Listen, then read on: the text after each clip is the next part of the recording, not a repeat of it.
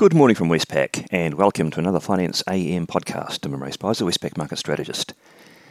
In the financial markets on Friday, equities fell reasonably hard amid renewed economic growth concerns, particularly with the Fed as the main event this week. The S&P 500 closed down 3.6% to a 12-month closing low. Bond yields rose, helped by some stronger wage inflation data, while the Aussie and the Kiwi underperformed.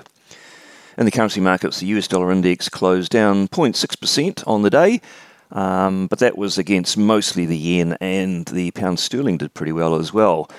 The risk-sensitive currencies, Aussie, Kiwi, CAD, they performed quite poorly. So Aussie fell from 71.80 to 70.59, and the Kiwi fell from 65.43 to 64.52. And the Aussie Kiwi cross fell from 109.80 to 109.29. In the interest rate markets, US 2-year Treasury yields rose from 2.62 to 2.76, and the 10-year rose from 2.83 to 2.94%.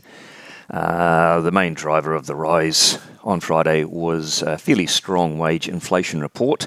Also, personal spending and consumption was quite solid too. But with the prospect now of wage inflation starting to accelerate, markets are worried that the Fed might need to pay closer attention and respond even more than is priced in at present.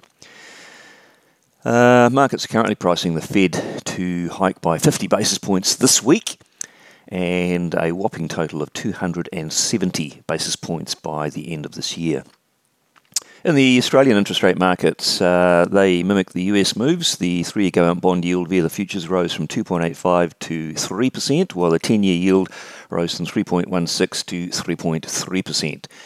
Markets there are currently pricing the RBA to be 19 basis points higher at this week's meeting, which is actually tomorrow. What they're really saying is expecting a 15-point hike, but not ruling out entirely a bigger hike than that. And they are pricing by year end a total of 240 basis points.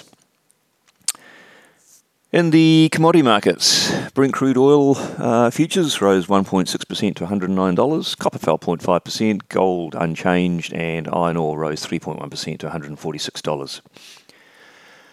A bit more on the data that was of market interest on Friday. The US wage inflation report, it's called the Employment Cost Index, for the first quarter of the year. It was pretty high with a quarterly gain of 1.4%. And that was against expectations of about 1.1%. And we also saw personal income and spending in March stronger than expected.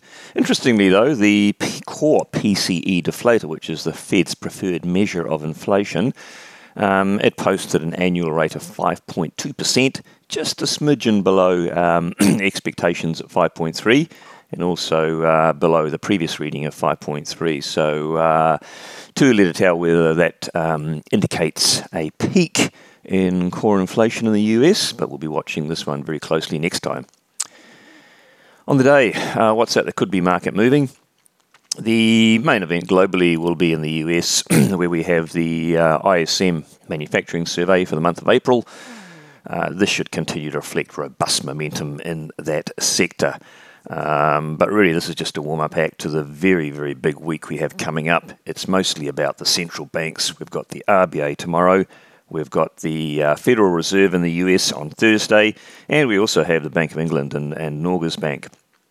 So very, very important setting the scene for global interest rate markets and what they have priced in. Well, that's it from me today. Thank you for listening. I'll be back again same time tomorrow morning.